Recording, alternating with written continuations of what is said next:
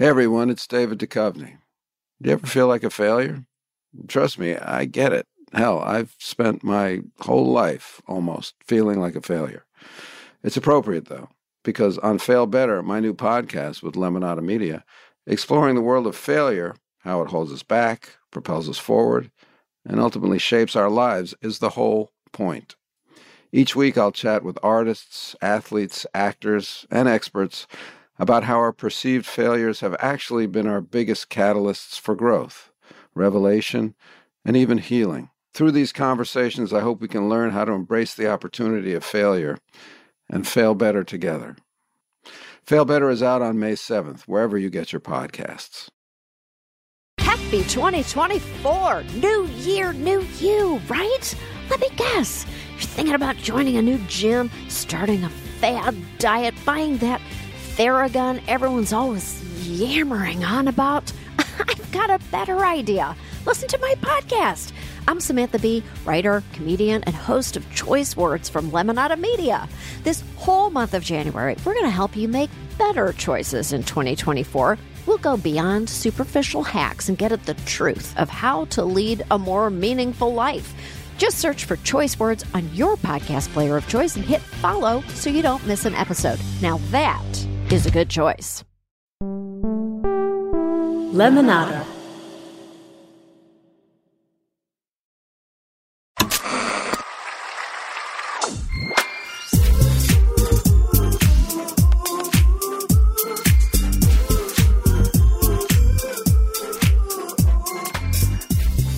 Hi there. Welcome to another episode of Raised by Ricky. I am Ricky Lake. And I'm Kaylin Allen. So good to see you, honey. Hear you, talk to you, be in your presence. How are you, honey? I'm wonderful. How you doing? I'm good. I was a little unprepared for, our session. I didn't have it in my calendar. It happens. Does it happen to you? Well, I mean, they do send us calendar invites. So. I know. It's very unlike me to not be on top of my game, to be honest. Right. I'm a Virgo, and I don't like disappointing people, letting people down. So forgive me. You didn't let nobody down. It won't happen again. It won't happen You again. didn't let nobody down. I know, but it's bad. It's bad. It's bad character. Oh so I'm God. just like, well, we are I'm here brushing it now. off. We're here now. We're here, and that's what's important. And I'm really happy to be here. Same. Okay, so reality TV. You're a fan, right? You are a fan. I don't watch a lot of reality TV. I did when I was growing up. I watched a lot of reality TV growing up, like Charm School or Flavor of Love or I Love New York, The Surreal Life. Oh, yeah. Those are your type of shows that you liked. What about the Bravo shows? Housewives? Like the Housewives? So I have watched Real Housewives of Atlanta. Also, my dogs are from Vanderpump Dogs, and I've been on Lisa Vanderpump's podcast. I've been to Lisa Vanderpump's house, but I say that because even though I do not watch it on a regular basis, I still am very aware of everything that happens specifically in the Housewives franchise because of social media, specifically Twitter. Really?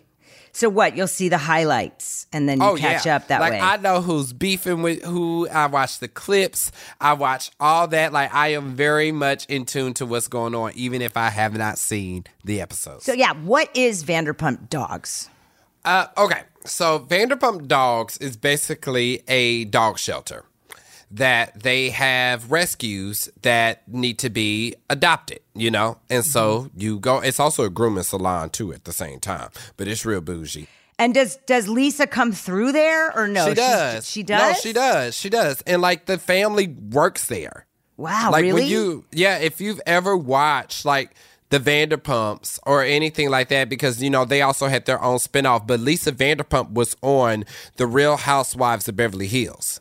I know that. Oh, I'm well aware. That's how I know her. Yeah. Yeah. So she was on there, but she's known as a restaurateur or something like that, however you see it. Sir. She has Sir, and then she has all these other ones now. Correct. Yeah.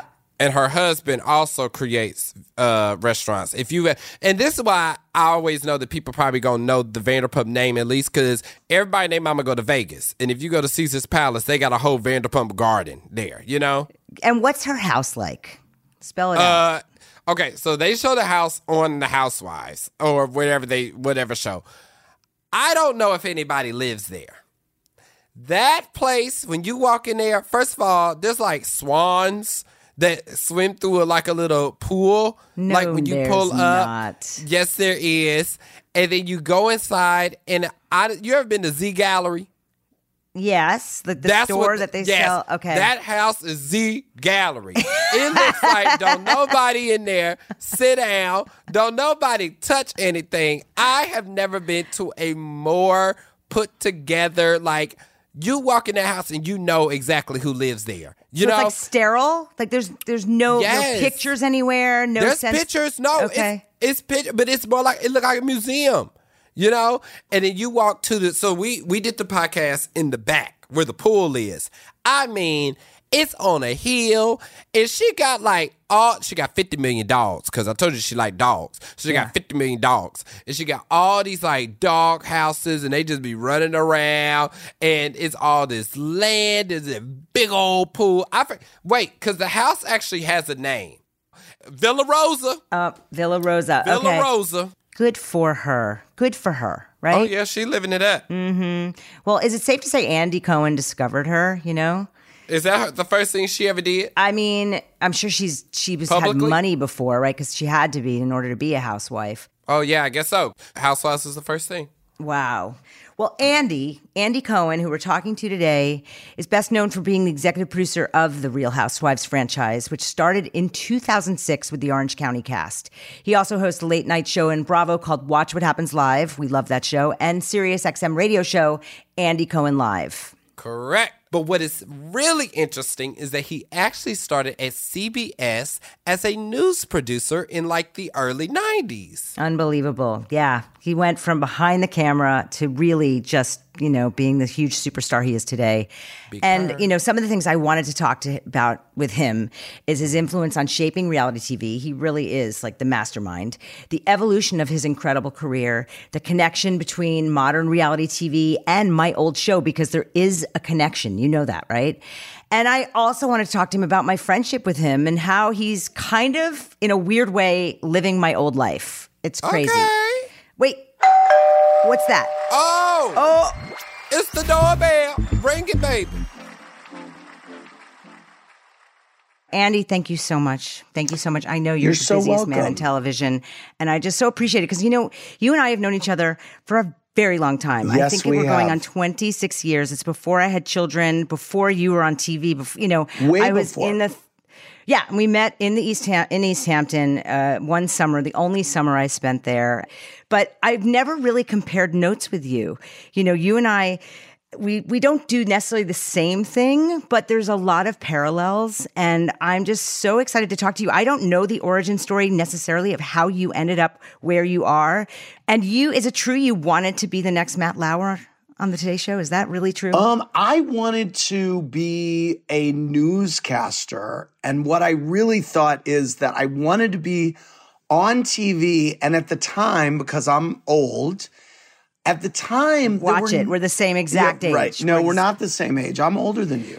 No, well, a couple of months. You're born in 68. Me too. Oh, I just okay. turned 54. Oh, all right. Yes. So, when we grew up, there were not many avenues where you could actually be yourself on TV. If you really think about today, there are so many, quote, personalities, and there are so many talk shows. I mean, I guess there was like Dinah Shore or Mike Douglas or things like that, talk shows like that. But for me, I wanted to be myself on TV, and I just thought, well, I'll be in TV news. And then I thought, maybe working at a morning show would be somewhere where, that's the place where you could be yourself and interview people. And it seemed most suited for me. And did you study journalism? I did. I studied broadcast journalism at Boston University.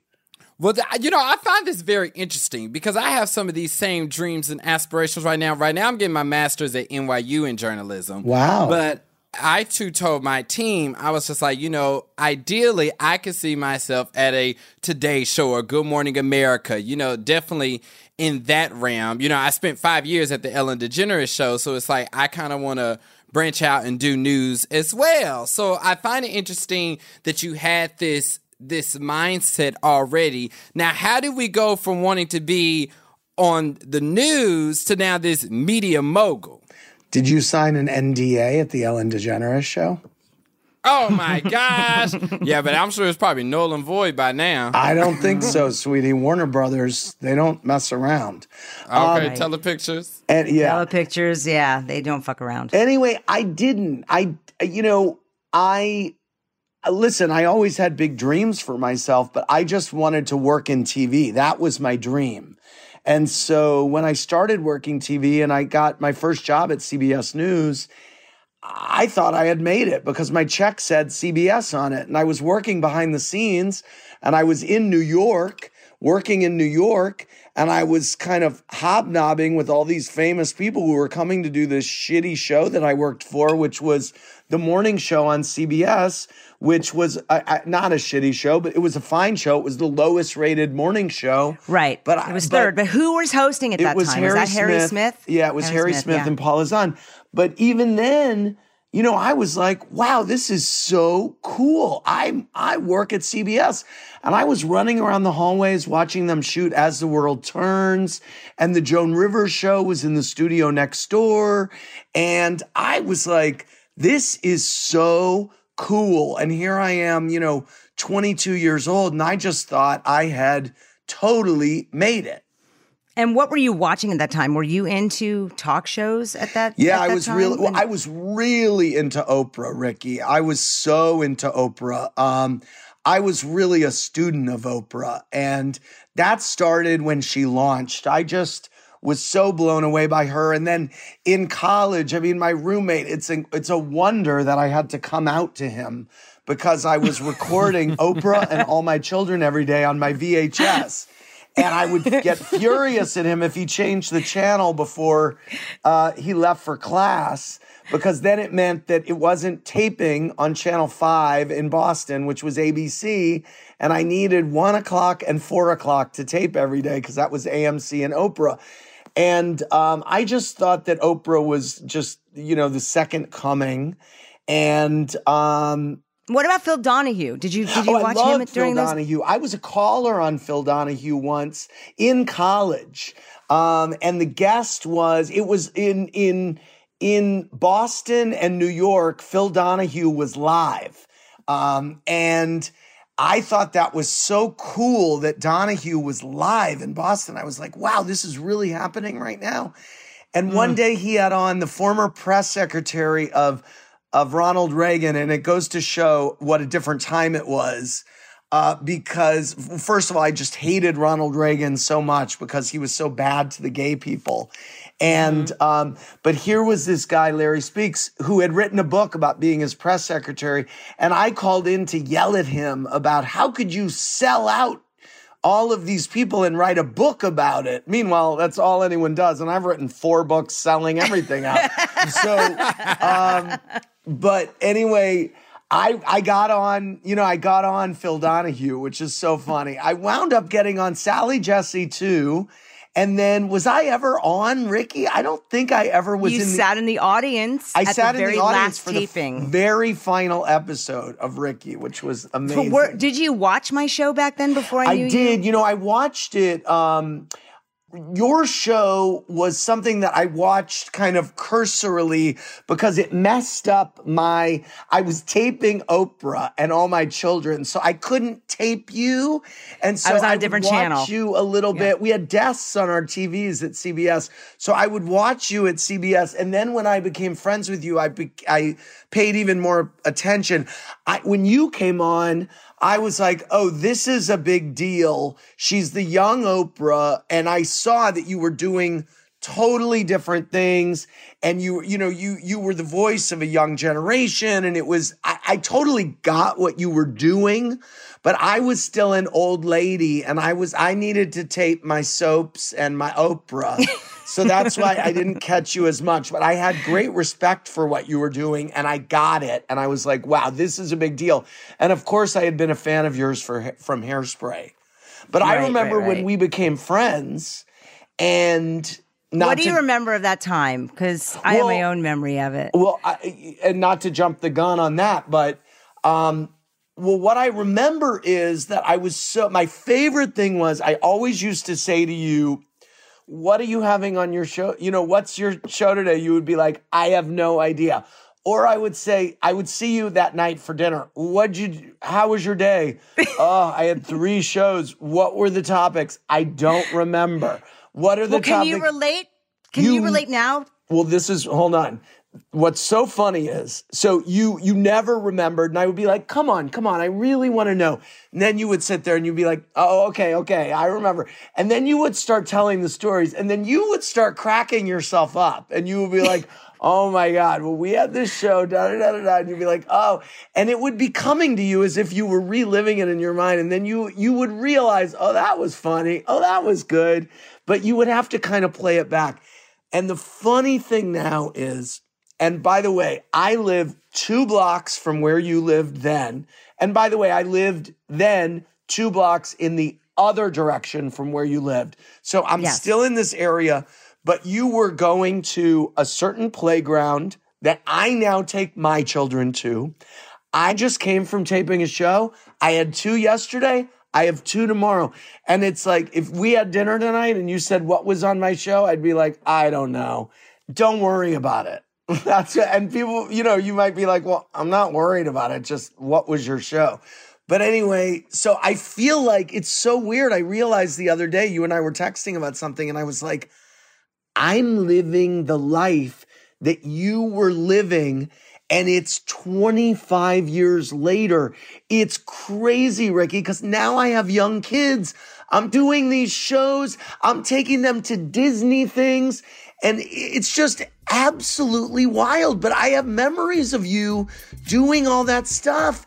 And now you're on the flip side. It's just so weird to me. Okay, kids, we need to take a quick break, but we're going to be right back. Do you ever get hit with a cringy memory of your 13-year-old self out of nowhere, and suddenly you're panic sweating and laughing at the same time? Don't worry. We all get that. It's because being an adolescent is one of the most visceral shared experiences we have as people, and we want to talk about it. Join me, Penn Badgley, and my 2 friends, Nava and Sophie, on Podcrushed as we interview celebrity guests about the joys and horrors of being a teenager and how those moments made them who they are today. New episodes of Podcrushed are out now, wherever you get your podcasts.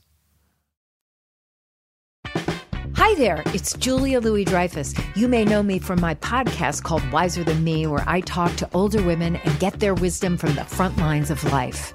After season 1 aired, I was amazed by how many people told me our show made them look forward to getting older, which is why I'm here to talk about season 2 of the show. Sally Field, Billie Jean King, Beverly Johnson, Ina Garten, Bonnie Raitt, just to name a few. And of course, my 90-year-old mom, Judy. All hail old women. Wiser Than Me Season 2 is out now from Lemonada Media.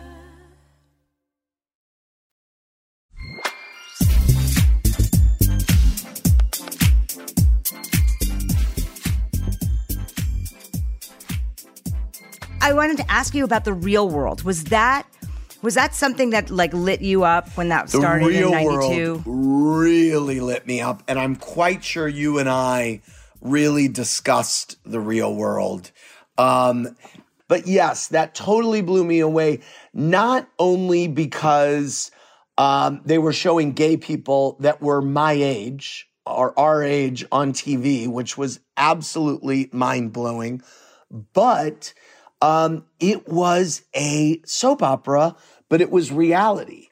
And the theme that you will see running through all of this for me is soap opera. And so I talked about All My Children before. Now we have The Real World, and I'm looking at this show and I was like, there is an infinite amount of possibilities here with The Real World. It's all about the casting, and this can go in any direction, and they can do it in any city, and it's going to be totally different every season. Now, fast forward all these years later with The Real Housewives, this is crazy, right? Because here we are. Did one thing have to do with another? Not deliberately, but it's pretty incredible.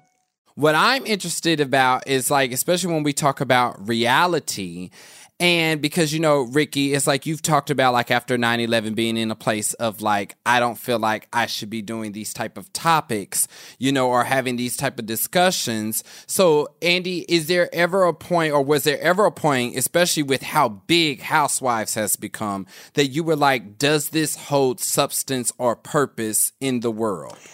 That's a great question. I think that the substance, I don't expect for it to.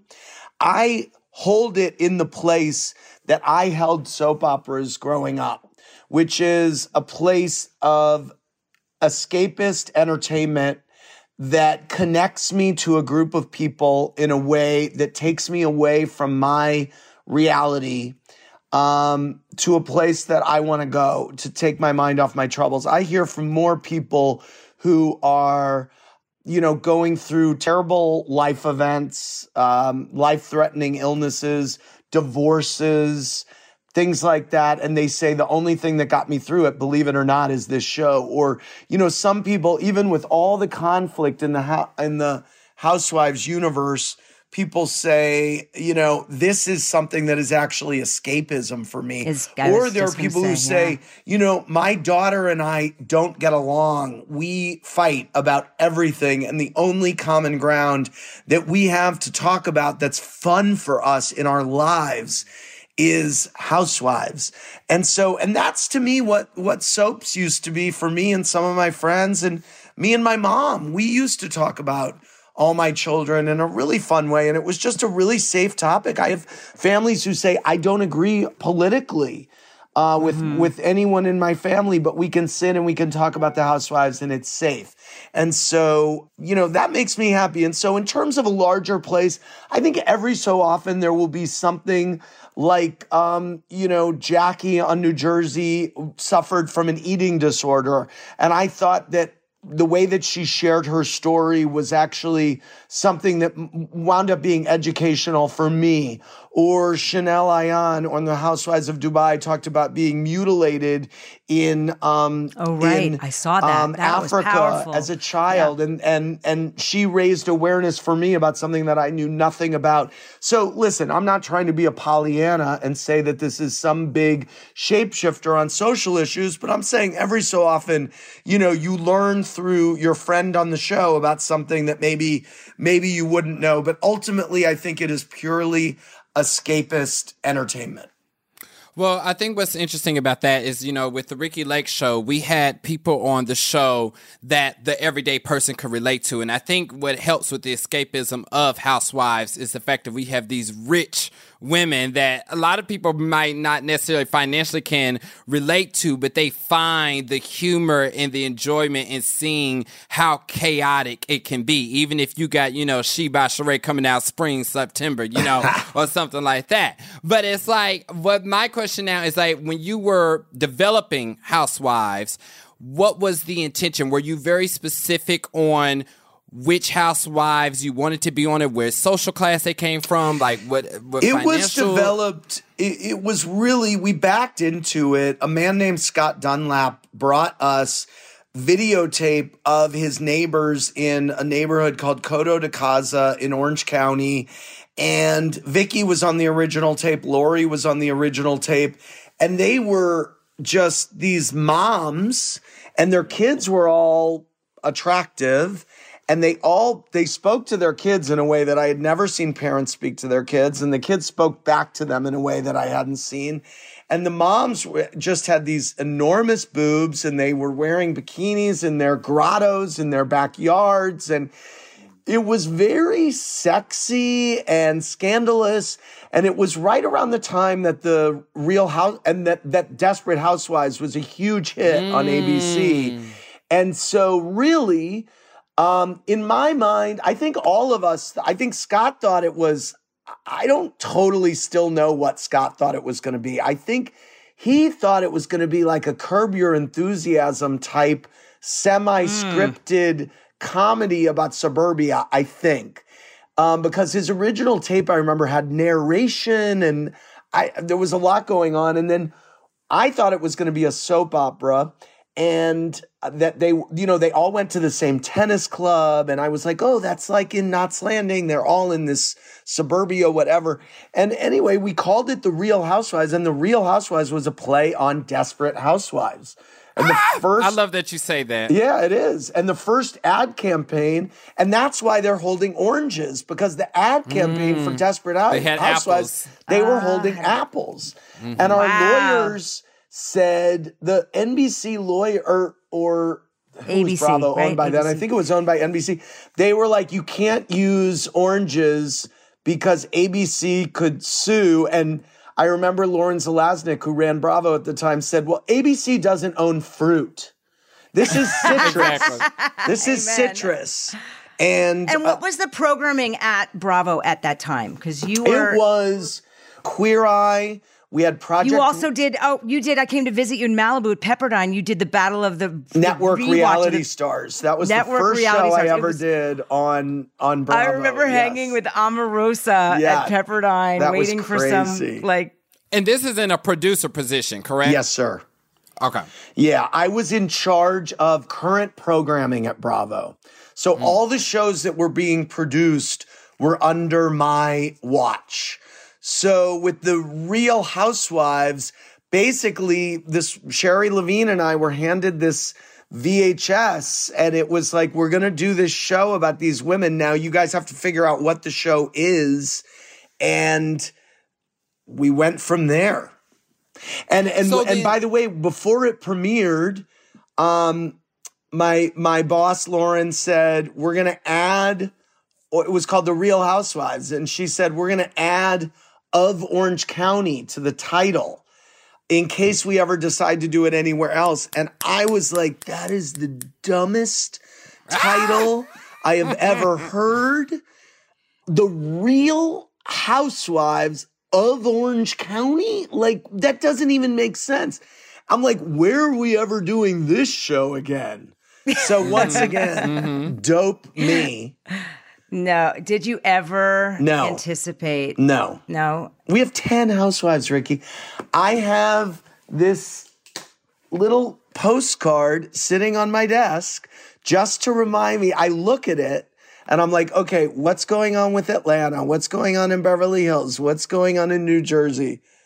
That was Dallas. Now it's Dubai. Like, so it just is there to kind of, it's my little check-in spot so I can tick down to make sure, like, okay, is there something I'm supposed to be doing here? And with these women, like, do you ever have any sense that what is going to be uncovered? I mean, for example, Jen Shaw. No, of course not.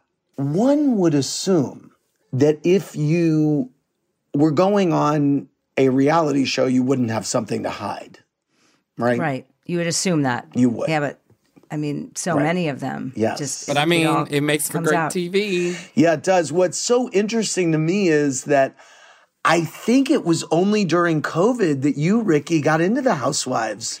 Is that right? No, Atlanta. I've gotten into new casts, but Salt Lake I got into because my husband Ross is an ex-devout Mormon, right? And so Utah was really interesting for us, and then it just took on. No, I've always been into Beverly Hills, but some of the other casts I got into during COVID. And Below Deck, I was making a movie in Canada last summer, and I got way into that and others. I mean, it's like I am a Bravo. I'm obsessed as just like the rest, but I'm not like the encyclopedia of it all. Right, okay. But do you think, and you've said to me before, that like the Housewives are somewhat derivative of talk shows like mine. Do you still feel that way? I don't think the Housewives are derivative of shows like yours. I think Watch What Happens Live has... I think that I think you guys... to me, you invented the doorbell. That's like, I just always think of the Ricky Lake show when the doorbell rang. You knew there was trouble behind the door. And for me, it's just a surprise guest. But I think that to me, the Ricki Lake Show was so fun and it was so outrageous. And I just think you would do things and play games on the Ricki Lake Show that you would never see on another talk show. And that's how we try to be on Watch What Happens Live in terms of pushing the envelope and stuff. But I don't know that I see the correlation between the Ricki Lake Show and Housewives, but I do and Watch What Happens Live. Well, I have a question to that, because how do we go from producing to now you're in front of the camera? And also to that point, also because I think what is very admirable about your career as a whole is that these things have become successful. So how did you have this formula? Do you feel as though it's from your producer background, but how did you crack the code multiple times? Well, I think that first of all, it's always a team of people. So I never want to take like full credit. I think I get a lot of the glory for the Housewives specifically, but I think first of all, you have the casting and producers, and I think it was a perfect storm of things happening. And in terms of me being on the air, when Ricki was seeing me at Battle of the Network Reality Stars, I was in charge of current programming at Bravo. I was emailing very gossipy reports of what was happening on set to my bosses. And I would do that every time I was on set of a show. And my boss, Lauren Zalaznick, said, listen, you should write a blog. You're a good writer. You should write a blog on the Bravo website, and you'll be the first network executive blogging about the shows. I did that. In turn, I started to get interviewed about television from I became like a talking head on CNN when they wanted someone to comment about the phenomenon of this or that or the other. And I loved it because I initially wanted to be on camera, but I was still behind the camera. Now I'm 14 years into my TV career. I'm happily behind the camera. I have a great job at Bravo, but hey, now I'm getting to be interviewed about stuff. And I was like, oh, this is cool. Lauren wanted to do a live show on BravoTV.com, which there were no live shows on websites really. And I did an after show after Top Chef, and I did it out of a closet. And she said, it'll be an extension of your blog. I did it for like 12 episodes after Top Chef. It was so fun. They paid me like $50 or $100 an episode to do it, all while I was still doing my day job, which was a very big job, running current programming at Bravo. All the shows were under me. And then was Project Runway around then? Yes, and I started doing an online after show after Project Runway too. And they got it sponsored by American Express, which was a big deal because now this little online show was starting to make money. And then they were like, okay, we're going to pay you a little more. And I was like, I didn't want them to think that I thought that I was like a star or that I deserved anything, because I knew that what they needed me for was my day job, though I was very happy that this stuff was happening. Orange County season 2, Lauren was like, we should do a reunion show for this to extend the life, because the ratings were going really, the ratings were good now for season 2. She goes, would you want to host a reunion show? And it'll be like an extension of the online show. And it'll be the first show to go from online to linear. And I was like, would I ever? Yes. And so I did it, and I wasn't good, but I wasn't bad. And then we started doing reunion shows for other shows, and they just, they kept asking me to do them. Now, the face of the network at the time was Kathy Griffin, who probably would have been great at those. And in truth, they probably saved a lot of money on me doing it, because I think they were paying me like, $500 to do it, and they really didn't know if it was going to be a thing or not. So when did you segue to the Clubhouse and Watch What Happens Live? So what happened 2009? Then, that was 2009. Michael Davies, who runs the production company that produces Watch What Happens Live, he came to Bravo. He saw me on a Flipping Out reunion and took me to lunch, and he said, I think you're talented. He was the first person outside of Lauren Zalaznick to, like, in the outside world to say, you have talent and you could maybe really seriously do this. And I was like, wow. And he was like, I want to develop something with you or whatever. And he came to Bravo. He said, I have this teeny little studio. I could broadcast Andy's live web show, but I could do it on Bravo for a very small budget. And he took it to Bravo and they got him down to, I think that they budgeted him to $56,000 an episode, which is nothing. It's nothing. Bravo came to me. It was right after my friend Natasha Richardson had died very suddenly in a skiing accident. And I was at the lowest point of my life. And the week I took a week off of work and I went back to work. And right when I went back, they said, do you want to do this test on air for 12 episodes? And I said, yes. And I was so grief stricken that it wasn't the glory moment that it should have been, or that I would have always dreamed that it would be.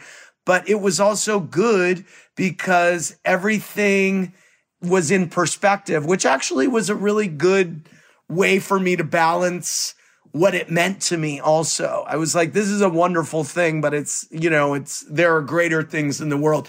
And every week I looked at the ratings and I was like, this could go away. I was the one that got the ratings in the morning. So I was like, wow, like this is working. This is working. Okay, folks, got to take a quick break, but we're going to be right back in a jiffy.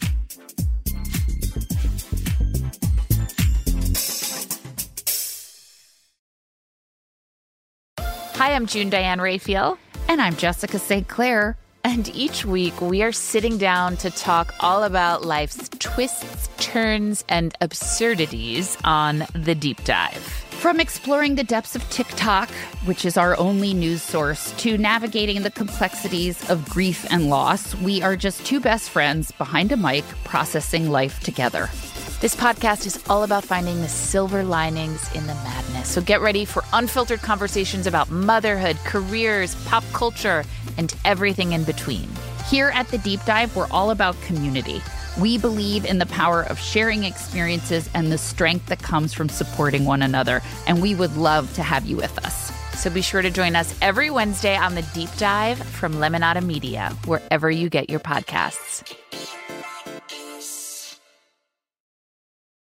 People love to pretend that there are simple formulas for living your best life now.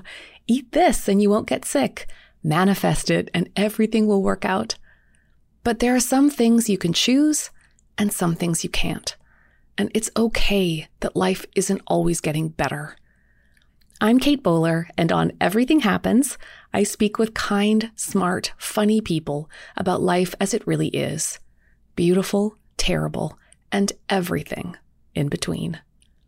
Let's be human together. Everything Happens is available wherever you get your podcasts.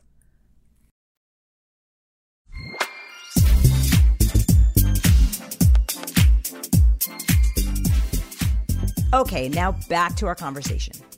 Can I go back to the housewives and the crazy, you're in it with these women? Because if you remember, I hosted my own reality show called Charm School. Oh, yes, I do. Did we ever break it down and talk about that? Yeah, we did, and I love it. Well, I might want to share with listeners. But yours were bad girls. Well, I mean yeah, it was different. It's all relative, honestly, because, I look at some of the casts that you're dealing with and what they're going through. Yeah, but, for me, I took the job, and I will say I took it they offered me $1 million for 3 weeks of work, and I didn't even need to hear anymore. Yes, I had never watched either Rock of Love or with Flava Flav or the second one, which was called Rock of Love with Bret Michaels. And the concept was, it was season 3. Kaylin, were you aware of the show? No? I watched it when Monique was the host. Okay, so Monique did the first season with Flava Flav. Sharon Osbourne did season 2, and their great idea was to get Ricki Lake to bring back the standouts of these women that were on these shows and put them in a house, and I get to decide as headmistress who's the most charming, okay? Right. And for me, I'd never produced a reality show. I'd never seen how it worked, the ins and outs, and I just was fascinated. Right. And the first night, and I'd never watched the show. I did no research, really. I'm like America's sweetheart, or so I think. And I go and I think, I'm gonna breeze through this. What were you gonna say, Kaylin? Well, I was about to say, Charm School specifically was supposed to take these women that were on this show and basically almost like a rehab kind of behavioral kind of thing on teaching them how to be polite and be more well-mannered. And every single one of these women are savvy. They have all built their character on their other seasons, and they want their own spinoff. Like that's their like agenda. That and by the way, when people are fighting for a spinoff, it's too much.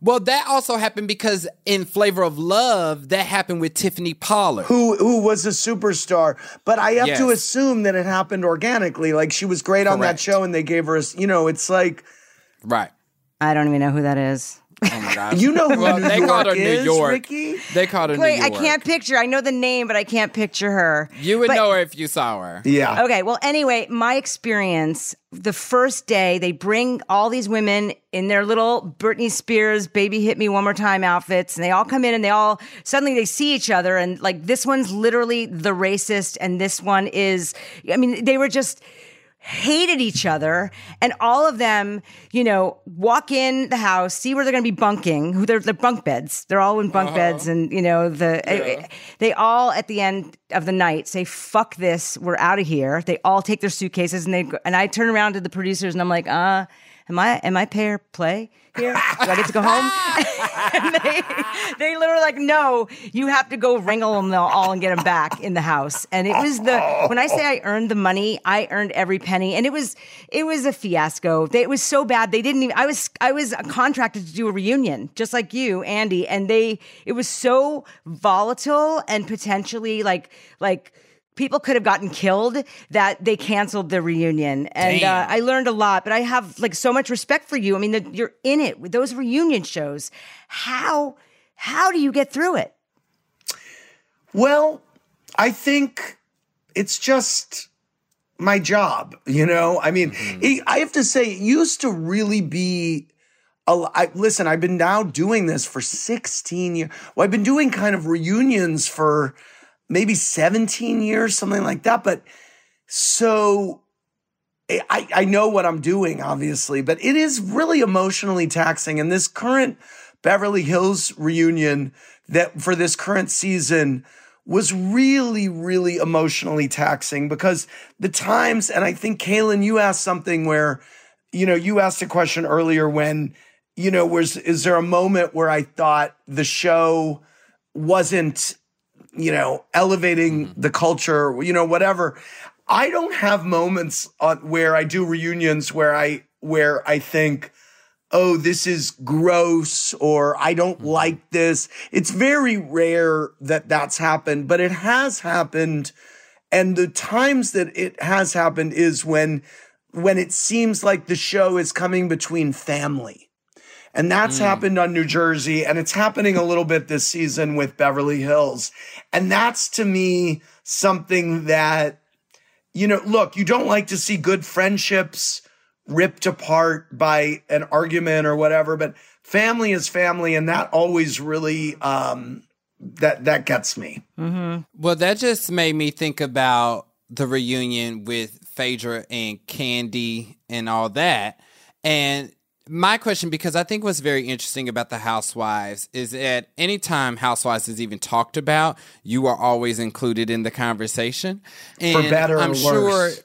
Exactly. Mm-hmm. And I think it's also hard because you somewhat also create these friendships and these bonds with these women. So how do you separate the two to be, well, now I have to be a producer? Well, I'm always a producer first. Mm-hmm. And I think that Phaedra, Kandi reunion is a really good example that you bring up because Phaedra was always one of my favorites on Atlanta. I just loved watching her. She was so funny. And not only did I always love her friendship with Kandi, but I just loved Phaedra on the show. If you watch What Happens Live, it's easy to see who I'm just delightfully tickled by. And Phaedra was always one of them. And when that all unfolded, it was a shock to everyone in the room. And, my first thought is, how does Phaedra come back from this? How does she, because this is a possible friendship ender with Kandi. And is this like is she going to now leave the show? Like what, you know, when it becomes something like that and you're like, oh, wait a minute. And I sat there as a producer and a host, and I felt like in my mind, I was throwing her what I thought were lifelines. And I was saying, listen, let's try to dig into maybe if you did say this, maybe let's think about why you said it. Maybe you were so mad at Kandi because she hurt you. She had hurt you. Your feelings were hurt. And, you know, I was trying to kind of rationalize it emotionally so that she could maybe grab onto that and say, yeah, you know, you really hurt me and this is why and whatever. And I was retaliating and it was wrong or whatever, so that maybe you could get to a place where they could understand each other. But no such thing happened. And, you know, we saw what happened as a result. So, but the producer hat is always on. And I'm always kind of trying to think about, you know, I'm not only answering to the viewers who are either going to be really pissed at someone or not, but I'm also trying to, you know, is there rehabilitation for this person, or how can we dig into this further? With the Vicky cancer thing with Brooks, to me, I really wanted to get into at that reunion, maybe we should talk about why you're so desperate to be in love, that you will ignore that maybe this man is faking having cancer. That turned out to be something in my mind that was interesting to get into. Yeah. I mean, it's a lot. It is a lot. And I didn't realize that you were the first gay late night host ever. I didn't know that. Yeah.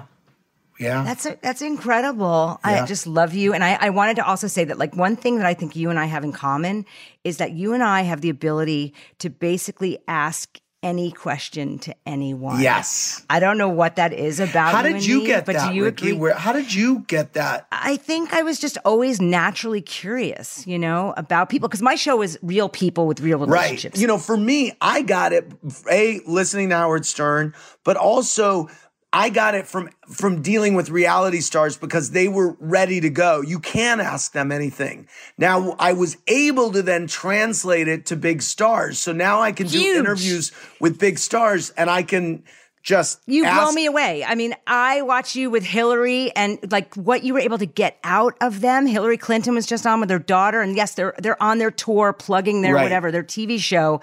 But you have this knack, and I like to think that I do too, even though I've never interviewed Hillary Clinton. But it's like you have this like impish, like this, you can say, and you had Oprah, you did Oprah, I think the first time you had Oprah on. Yeah. And you come off as a fan, as a true fan, but you also go to places that I think a lot of people can't do. And so I really, really respect that about you. Thank you. And I love you. Like, I love you. And I love that I get to see the person that I know. You know, it's like a lot of people meet me and they say, oh, you're exactly as you are off camera as you are on. And you too. And I think that's also rare. Well, and I think the other thing is that you and I are, I would say, if you look at you and I 26 years ago when we met, I would say we are very similar to the same who we were people. back then. Yeah, absolutely. I just don't think we've changed much. No. I was talking to Rosie O'Donnell about you the other day, and I go, Ricky is the most pure person. I go, she is exactly who she is. I said, and she has never faltered. I go, she's just always been perfectly herself for the whole time. Steady Eddie. And she said, I totally agree. And I think the same about Rosie, too. Rosie lives right in my neighborhood. Right. And there's something to be said for that, you know? There's like, and especially in this genre of like people see us every day being ourselves, you know? Right. And yeah, I love that about you. I'm so happy for your success and your beautiful family. You have everything you've ever wanted. Thank you. And yes, you're living in my old neighborhood. I don't miss New York, but I miss New York when I think about you being in that playground with your kids and me not being able to come by and see you. It's just so weird.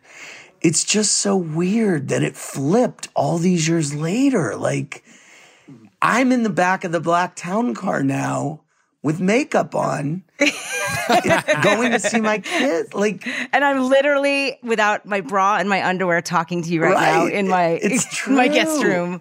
There are arguments to be made for both ways that we did it. You had kids super young. You did it all. You made bank all those years ago. And now enough. she's just on ayahuasca on the top of a mountain above Malibu. Yeah, that and other things. I just went to a women's retreat all weekend. And we were sunning our yonis. Of okay, course. we were yoni gazing. Yeah, I'm over here in Jersey City still making it. Yes, you are. Kaylin, I can't wait to see. Kaylin is such a superstar, and I'm so lucky to have him to co-host and interview you, with me. And thank you so much. I know you're the busiest guy around. Thank you for doing this. Thank you guys for having me. I love you, Ricky.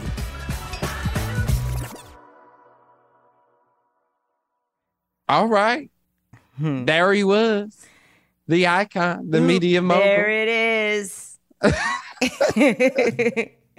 What did you think about our conversation? I loved it. I mean, hanging with Andy, it's like, it just brings me back. It just feels like home to me. He's like, I would say a brother or an uncle. And I just love the guy. Yeah. How about you?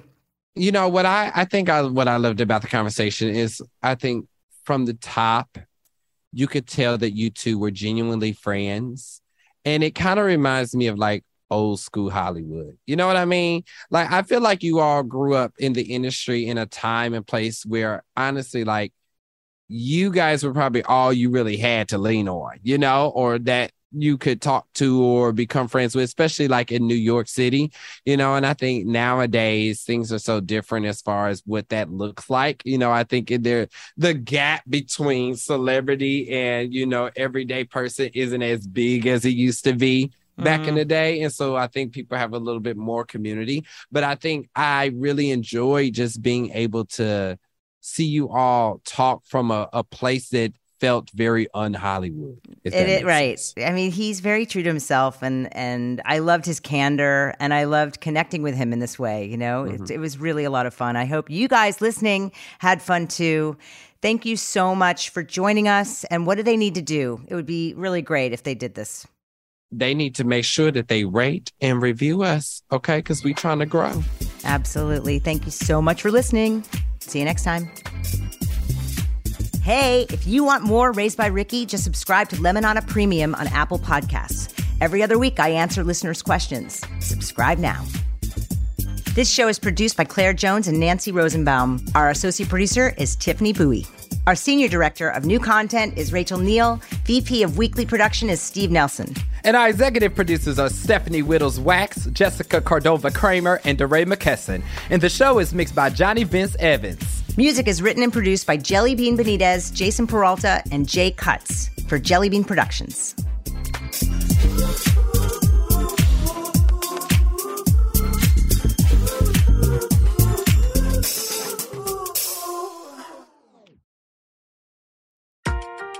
Hi, I'm Elise Myers. I'm a content creator and comedian. You might know me from TikTok. Why am I in your ears right now? Well, that's a great question. I would love to tell you. I have a new podcast called Funny 'Cause It's True.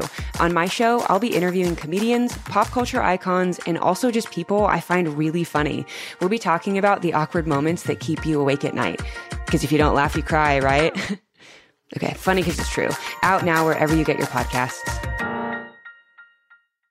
Hey friends, it's Meghan Trainor. And her big bro, Ryan Trainor. And her husband, Daryl Sabara. Each week on our podcast, Working on It, we share behind-the-scenes stories and bring you into our hilarious and heartfelt conversations, and sometimes with amazing guests. We tackle everything from navigating Hollywood to mental health to Meghan becoming a mother, Daryl becoming a father, and so much more. We'll get into the nitty-gritty of our lives and leave no detail behind. Prepare to laugh, cry, and hopefully learn something new. Listen to new episodes out every Wednesday wherever you get your podcasts.